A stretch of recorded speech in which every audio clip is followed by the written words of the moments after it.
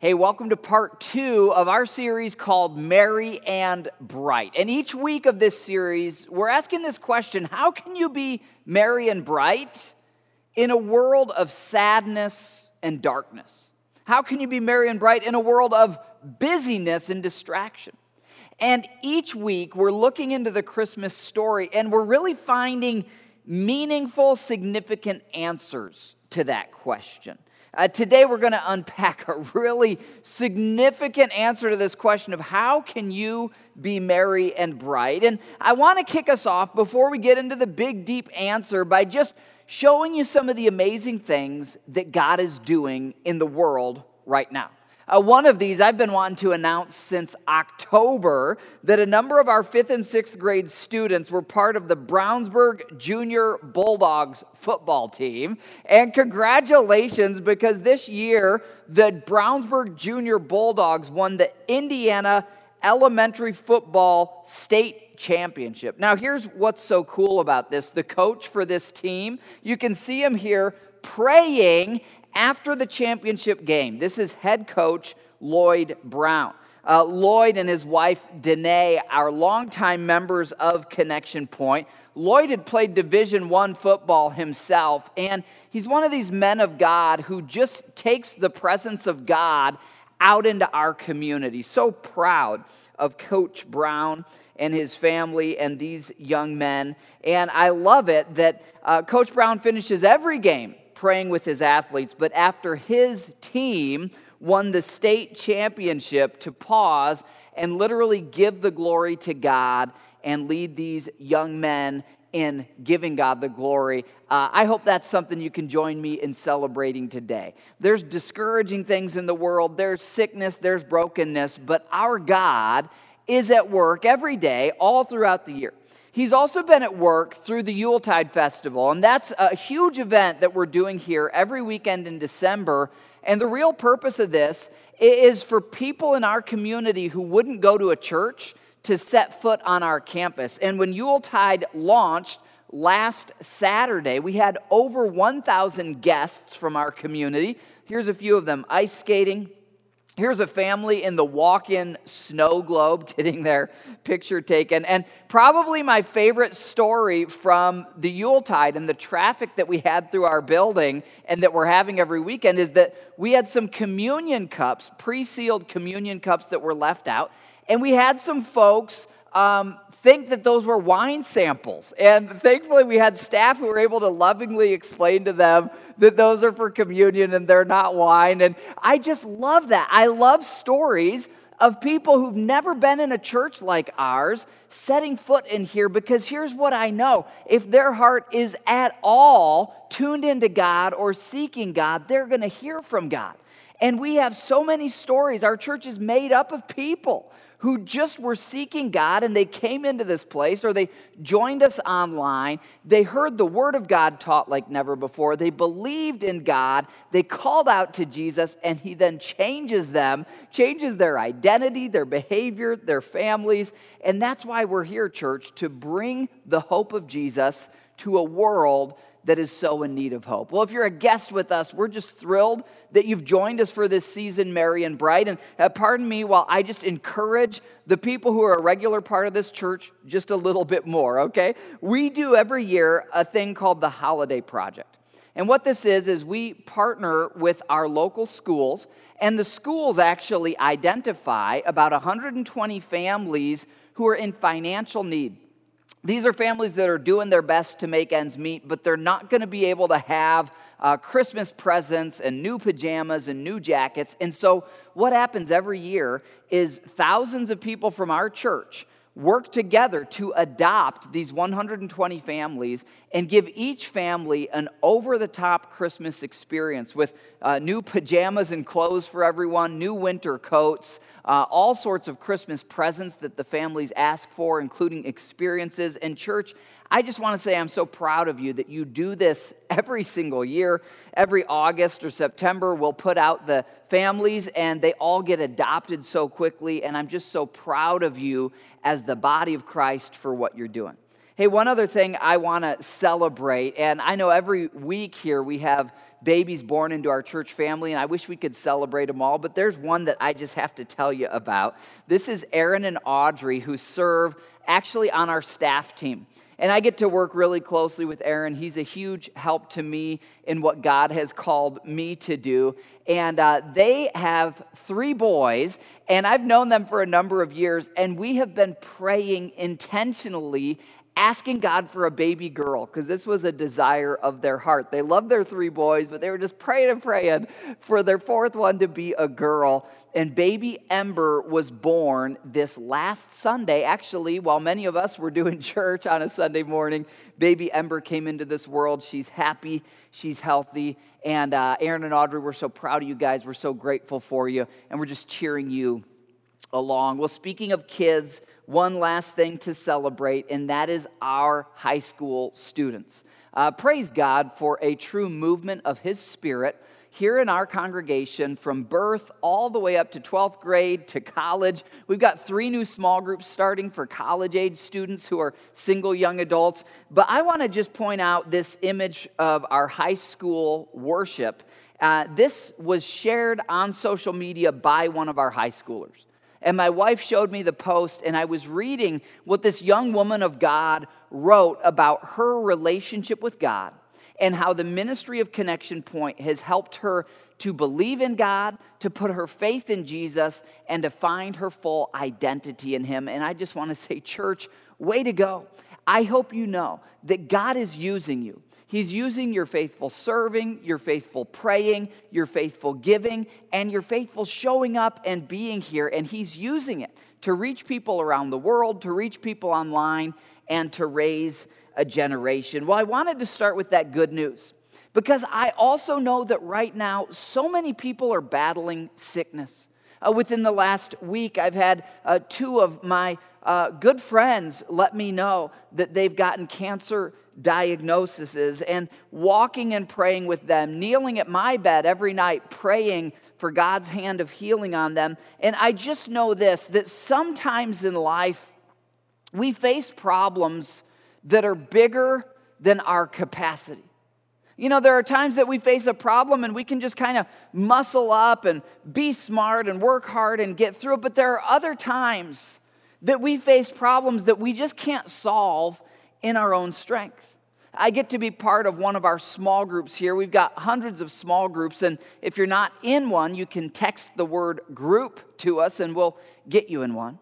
Our small group, we've got a text thread where we all keep in touch throughout the week, and we share prayer requests. And one person in our small group had surgery. 2 people in our small group are experiencing long COVID symptoms from having had COVID. And others have friends and family who are going through difficulty. And this last week, someone from my small group, we were all sharing our needs and our prayer requests, and someone said, we need some praises. We need some good news. We need to be reminded that God is at work. And that's why I wanted to share with you those stories and just remind you God is at work every day through the church that you're a part of. But the reality is sometimes in our personal lives, we face difficulties and problems that we just can't solve. In fact, I'd like to get really personal just between you and God and ask you this question. What enemy stands in the way of a Merry Christmas for you? Or put another way, what is it that has stolen your joy or your peace? What has maybe taken your health or taken some of your relationships? What stands between you and the Christmas season that you wish you could be experiencing? Is it maybe that you're having anxiety and what stands in the way is your peace has been taken away? Maybe it is sickness. Maybe it's discouragement. Maybe it's a broken relationship. Just between you and God, would you identify the answer to that question of the enemy that is blocking you from having the Christmas experience that you want? And I really want you to identify that. And in this moment, just invite God to speak to you today. Invite God to show you His solution to that problem. In fact, if I could ask you one more question, I wonder this. If you could leave today, if you could leave this message in God's Word knowing how to defeat that enemy or that problem, would you want to know how? Well, we're going to find the answer in the Word of God. And just like last week, it's in the Christmas story as we look at it with eyes of faith, and God shows us new things in a familiar story. In fact, I can pretty much guarantee you, even if you've been in church for 100 years, you've probably never heard quite this detail of the Christmas story. It's found in Luke 1, verse 26. In the 6th month of Elizabeth's pregnancy, God sent the angel Gabriel to Nazareth. Now, if you're wondering who Elizabeth is, watch part 1 of this series. She's an old woman who had a lifelong desire to be a mom, and that desire was unmet. But in the difficulty of decades of unmet desire, Elizabeth continued to believe God, to serve God, to pray, and then God fulfilled her dream in an impossible way. She became pregnant, and now she's about 6 months along, and that's when this angel Gabriel goes to Nazareth, a town in Galilee. Now, Nazareth is where Jesus is going to grow up. In fact, I've got a map behind me. If you want to look at this, this is part of Israel, and I've identified Galilee at the top. That's the region. Nazareth, that's the city where Jesus will experience his boyhood, but you probably know that he was born in Bethlehem. And we're told later in the story that there was a census taken, and Jesus' mom, Mary, was engaged to Joseph, who was an ancestor of King David. It was King David who had been born in Bethlehem. So you've seen the pictures and you've heard the story of Mary on a donkey and Joseph traveling with her from Nazareth down to Bethlehem, and that's where Jesus was actually born. But none of that has happened quite yet. Let's pick up in verse 27.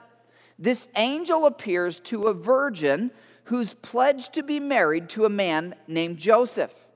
Joseph, notably, is a descendant of David, a great hero of the Israeli people, of the Jewish people, a great man of God, a man after God's own heart.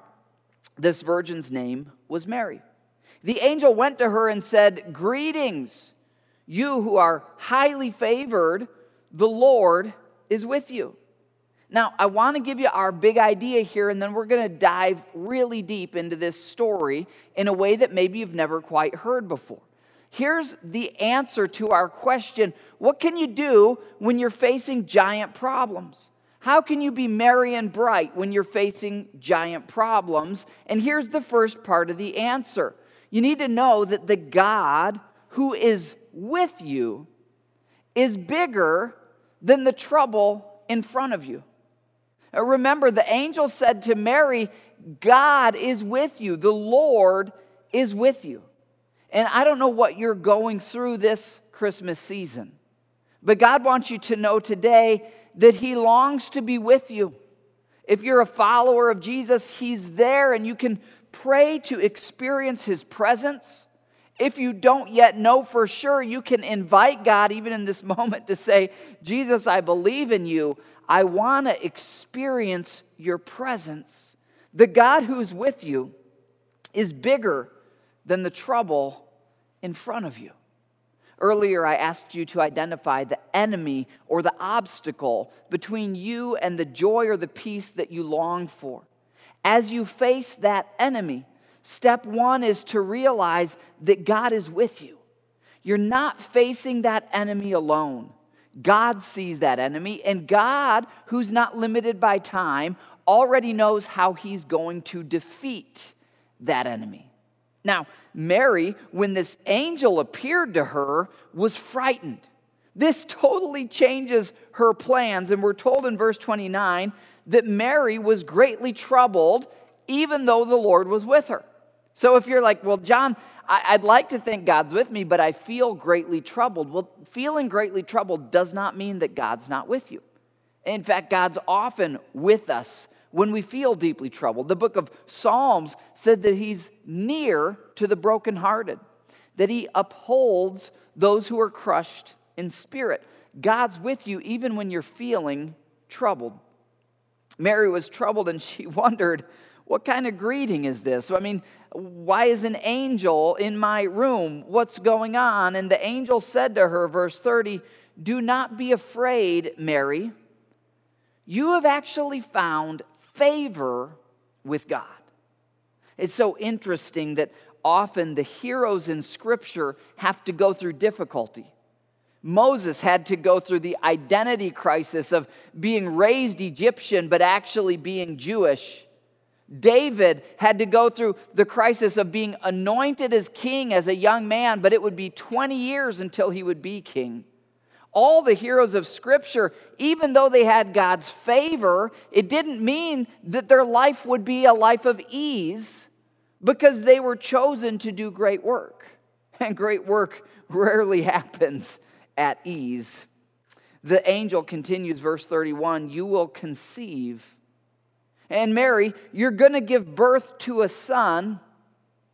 And here's the name that you are to give your son, the name Jesus, or Yeshua, or Jeshua. Verse 32, he will be great. And he will be called the Son of the Most High. That is the Son of God. So this is no ordinary baby. The Lord will give him, the angel continues, the throne of his father David. In other words, he's going to be the Messiah. Because Mary was raised and Joseph was raised knowing who David is, this great hero of the faith who had been a young shepherd boy who was a person after God's own heart, and he was faithful in the fields, but he was overlooked by his family. And he had these big God-sized dreams, and for years and years they didn't come to fruition.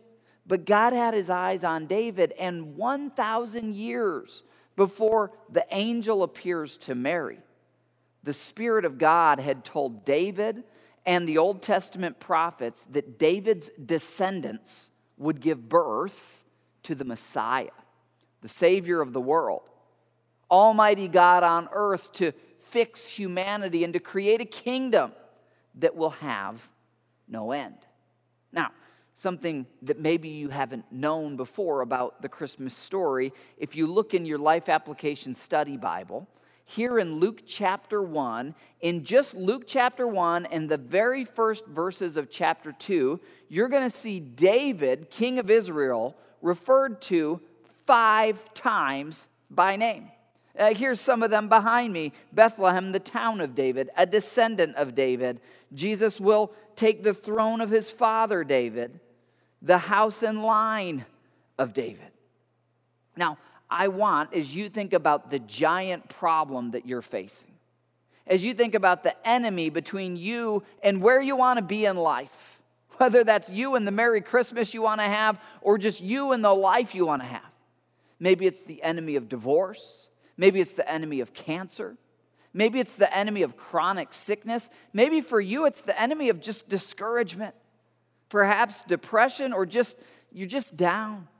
I don't know what enemy you're facing, but it's so interesting that the Christmas story is just loaded with this reference to this young boy who faced an enemy that in his own strength he never should have been able to defeat.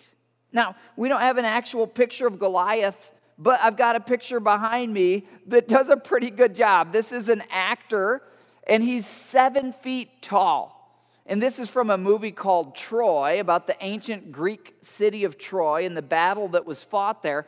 But we're told that Goliath, in similar manner to this actor, would step out in front of the entire army of the Philistines. Now, the Philistines were a savage people, and they were taunting the Israelites, and they were making fun not only of the nation, but of their God.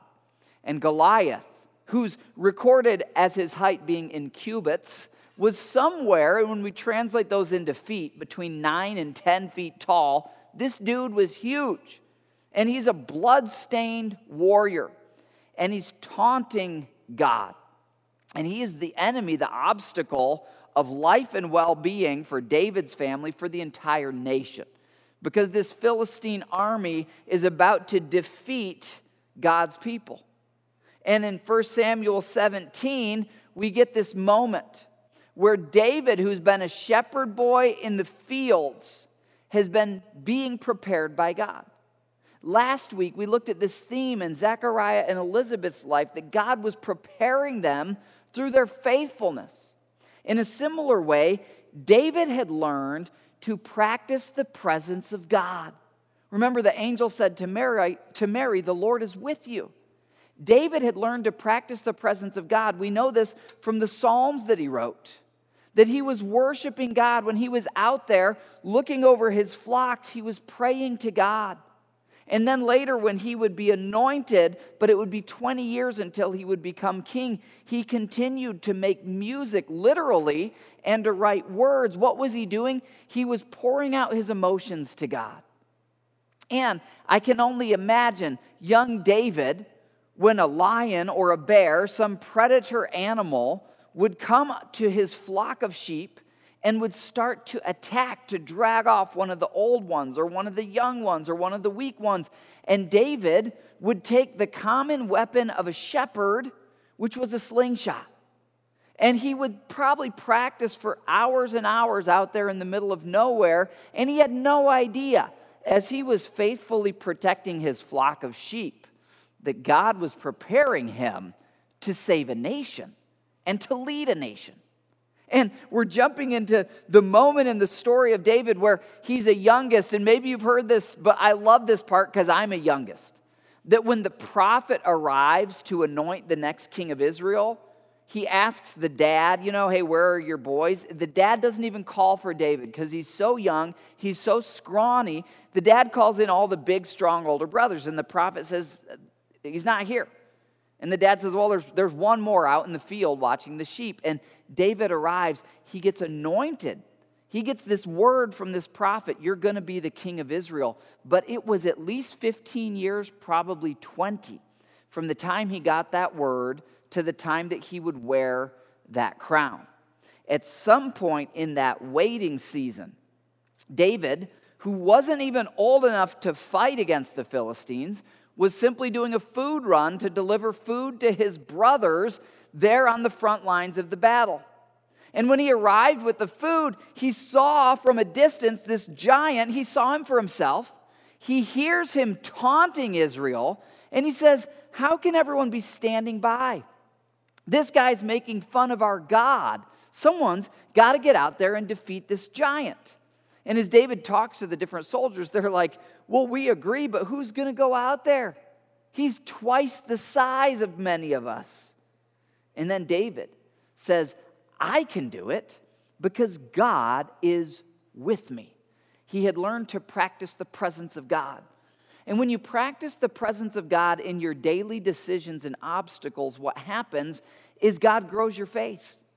I can imagine David practicing his slingshot, and then there's a predator animal coming for one of his sheep. And because he's in the habit of praying and talking to God, he says, Lord, guide my hand so that this stone will knock out that animal and save my sheep. And then it happens. He says, wow, God, thank you. I needed you, and I prayed, and you helped me. And you can just see the stair steps in this young man's life as he practices the presence of God. One challenge at a time, God was preparing him for greatness. I wonder, as you face your enemy, are you practicing the presence of God? Are you calling on God to be with you? If you're going through medical treatments, it's one MRI at a time. It's one doctor visit at a time. If you're going through a broken relationship, it's one emotion at a time. It's one text message or phone call or conversation at a time. God, guide my thoughts, guide my words. If you're going through discouragement and depression, it's taking God your emotions and saying, God, I want to fill my mind with your word. I want to be around your people, and I'm going to be vulnerable and let them know I need people praying for me. I need people helping me. Practice the presence of God in your problem. Practice the presence of God in your pain. And like David, stair step your way up. Pray as you swing the sling that God will guide your hand and guide your words. And you'll see God answer in little things and then in bigger things. And in 1 Samuel 17, verse 37, David is talking to the king of Israel, a guy named Saul. And he's more or less saying, here's why I think I can go and fight Goliath. And he says this, the Lord who rescued me from the paw of the lion when I had to defend my sheep from lions, and from the paw of the bear when I had to defend my sheep from a bear. The same Lord who rescued me then will rescue me now from the hand of this Philistine, Goliath. Well, Saul said to David, go for it. We have no other option. Go for it. And then look what he says, the Lord be with you. Because both David and Saul knew that unless God was with him, he would not prevail over Goliath. And the same is true for you. Giant problems require a giant God who is with you. You've probably heard before the songs about Emmanuel, the prophecies that the Messiah would be Emmanuel, and that the word Emmanuel literally means God with us. It's through Jesus that you can have confidence that God's not only powerful, He's not only good, He's not only loving, but He's actually with you. He's near you. He can help you. He sees what you're going through. He can strengthen your hand. He can give you the eyes to see. He can change your thoughts as you ask Him to. You know, we face Goliath-sized challenges, and not only in our personal lives, but as a movement. God has given us, as a movement of Jesus followers, a vision to raise the spiritually strongest generation possible. That's a Goliath-sized challenge. Between all the information that's out there and all of the negativity that our young people are growing up in, a divided nation, a nation with racism, a nation full of addictions, a nation with increasing violence and brokenness, a nation where it's so rare to be able to have healthy dialogue between two people who can disagree. And here we are with this vision to raise sons and daughters who are full of peace and joy, who shine like lights in the darkness, raising kids for purity in a corrupt generation. That's a Goliath-sized challenge. Chronic sickness, if you're dealing with that, that's a Goliath-sized challenge. The evils of the world around us, that's a Goliath-sized challenge. But here's the thing, we have a God who is a giant God, a God who's bigger than our problems, and a God who is with us. I love it after Saul says to David, hey, go for it. Go out and see if you can beat Goliath. That David goes and he finds some stones for his sling. I love verse 40. Then he took his staff in his hand. He chose 5 smooth stones from the stream. Now, you've probably seen river rocks before. Sometimes people on their houses on the outside, they'll have river rocks. River rocks the edges have been smoothed. That would allow it to sail through the air a lot better. But river rocks are dense. They're heavy.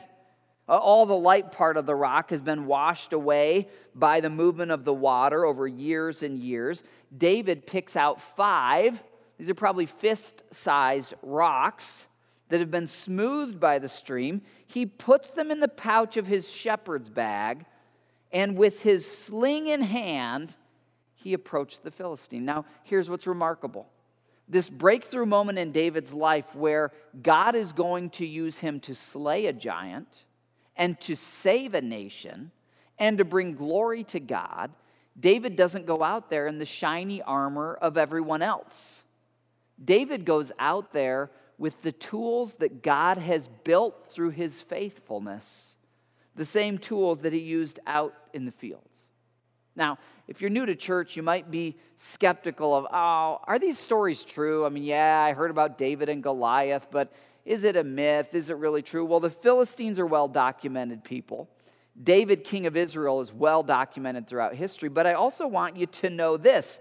Using a slingshot in ancient warfare is well-documented. In fact, behind me here is a picture. You can see one of these stones. This is actually from the Roman era, so this is about 1,000 years after David.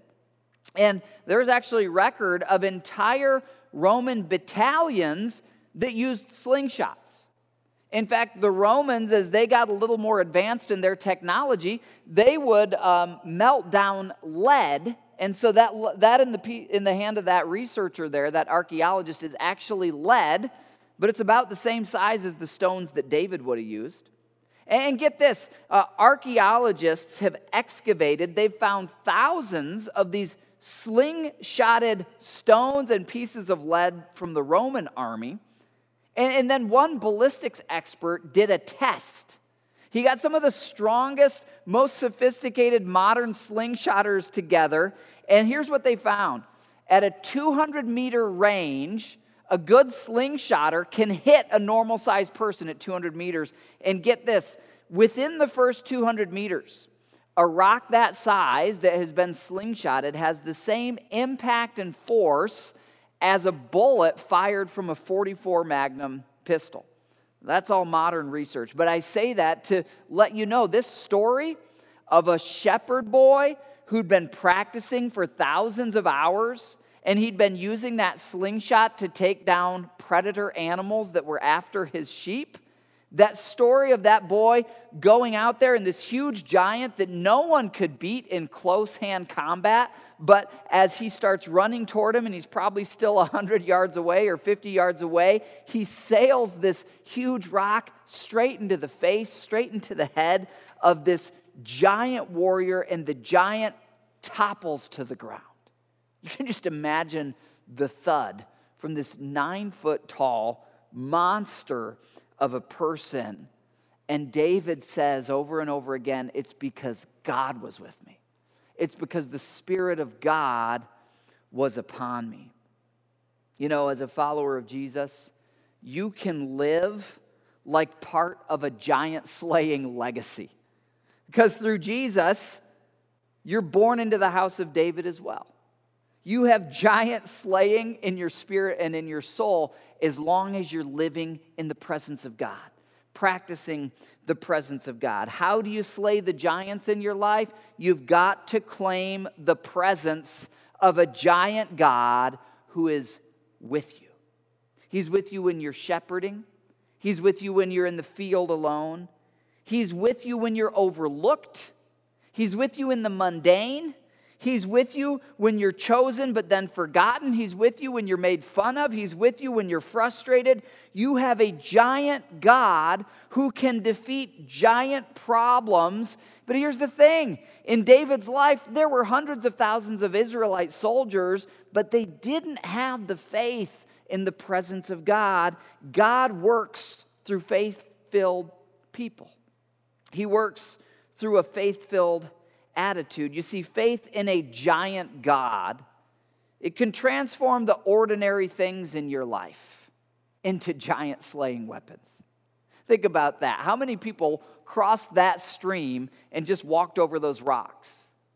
But David, because of his relationship with God, because he was in tune with the Spirit of God, because of his preparation, he didn't just see a stone to step on. He saw a projectile that could take out an enemy of God.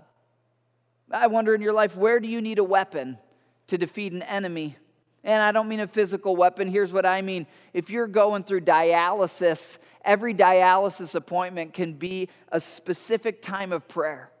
Hey, while I have to sit here and do this, I'm going to make it my time of prayer, and I'm going to turn an obstacle into an opportunity. I'm going to turn a river rock into a weapon that will slay giants as I pray for the problems in my life and I pray for the problems in the world. Wherever you need a weapon to slay a giant, to defeat an addiction, to defeat a brokenness, look at what you're already walking over every day, and then look up to God, worship Him, be faithful with what He's already given you. When I think of our vision to raise a generation that will love and serve God, in a time when all the odds are against them, there are times when I kneel at my bed at night and I pray and I say, God, thank you for the faithful people at Connection Point. Thank you for our facility and our resources. Thank you for our faithful volunteers. But Lord, even with all these resources, the odds are against our sons and our daughters. The world they're growing up in, it's so fractured, it's so divided. What will the next 15 years, what's life even going to look like 15 years from now in this society. And it's in those moments practicing the presence of God that God reminds me He's a giant God.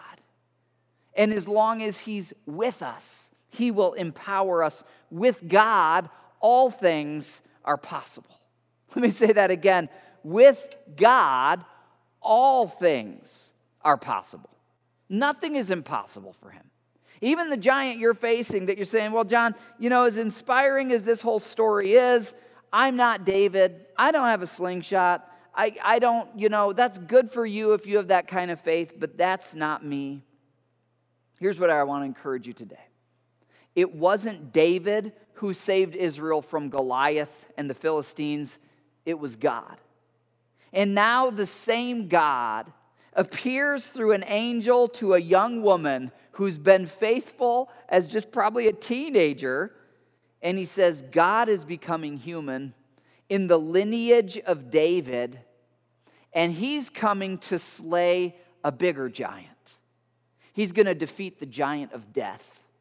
He's going to defeat the giant of tyranny. He's going to defeat the enemy of the soul, Satan himself. And He Himself will, like David, rescue not only a nation but the nations. But different than David, it's not just that God will be with him, He will be God. The power of heaven to rescue the people of earth from all the problems caused by hell. You see, that's what the Christmas story is really about. So if you're facing a giant, you need to know that this story and this promise of a Messiah is for you. Christmas is so much more than the lights and the tinsel and the nice warm movies and the hot chocolate. It's about a giant slaying God. Christmas is about God defeating death. In Matthew chapter 1, the same angel appears to Joseph to let him know what's going on now that Mary knows. And we're told in verse 20 of Matthew 1, after Joseph considered this, that Mary was pregnant, an angel of the Lord appeared to him in a dream and said, Joseph, son of David. I love it that he says son of David there. And then he continues, do not be afraid to take Mary home as your wife, because what is conceived in her is from the Holy Spirit. Now, earlier we considered that when David slayed Goliath, God was ready to slay the giant, but out of the hundreds of thousands of mighty people, only one had the faith to believe that God could do it. In a similar way, when Jesus came to earth to slay the giants of death and evil for all of us, for all of eternity, there were hundreds of thousands of people who saw Him. They ate the food that He miraculously provided, but very few believed. And God has chosen this young woman and this young man who are engaged because He knows they believe the word of God to them. Against all odds, against common sense, against what the people around them would say and do, they believed God. And in that moment, they stepped out onto the battlefield, very much like David did, the battlefield of the universe. This angel continues, verse 21, she will give birth to a son, and you're to give him the name Jesus. Now, I was reading this and I was thinking, man, how nice of the angel that it showed up and told Mary the name should be Jesus, and then it goes and tells Joseph the name should be Jesus. Because I don't know if you're anything like me and Mel, but when we were pregnant with Jack and with Zoe, and even as we prayed about Evie's name, our third, we had lots of opinions back and forth.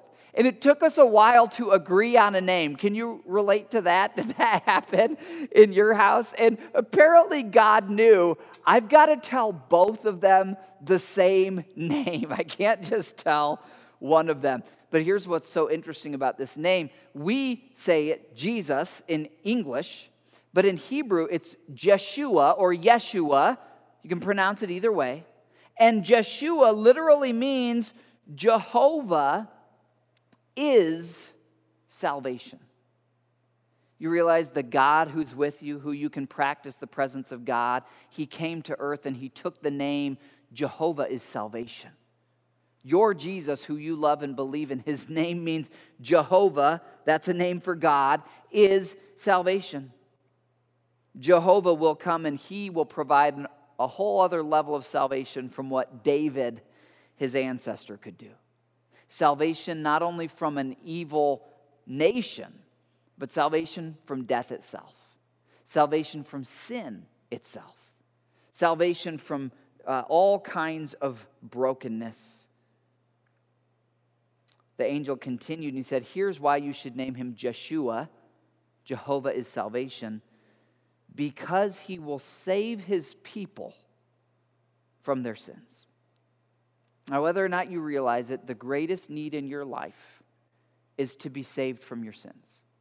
I know there are other giants and other problems that maybe feel more pressing, but the greatest problem for every human being is actually sin. Because as long as there's sin in us, we can't be in the presence of God in heaven for all of eternity. As long as there's sin in us, God will not be with us. But through Jesus and his work on the cross, we now are freed from sin. Jehovah saves. This is the greatest hero. This is the greatest miracle of all history. And this is truly what Christmas is all about. You know, it's a work of the Holy Spirit for us to realize that we need forgiveness from our sins. And it's a gift from God when we realize that, and when we realize that that's actually our greatest need. You know, oftentimes people don't know what their greatest need is.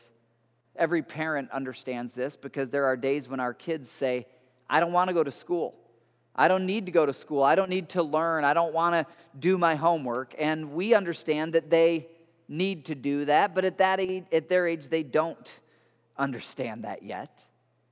In a similar way, God lets us know he cares about your sickness. He cares about your brokenness. But he knows this: if you were to win the lottery, have perfect health, get everything you desire this next year, that eventually your body will still die because we're in a world that's broken by sin. And that with all that health and all that wealth, your relationships will still be strained and at times fractured and broken because we're in a world that's broken by sin. That there will be thieves, there will be lawsuits, there will be enemies, there will be opponents, there will be nation rising against nation, there will be wars because sin has broken human nature. And the only solution to all of this is a Savior, Jehovah is salvation, who can not only fix the problems one by one, but can actually solve the deeper problem in all of humanity, the problem of sin itself.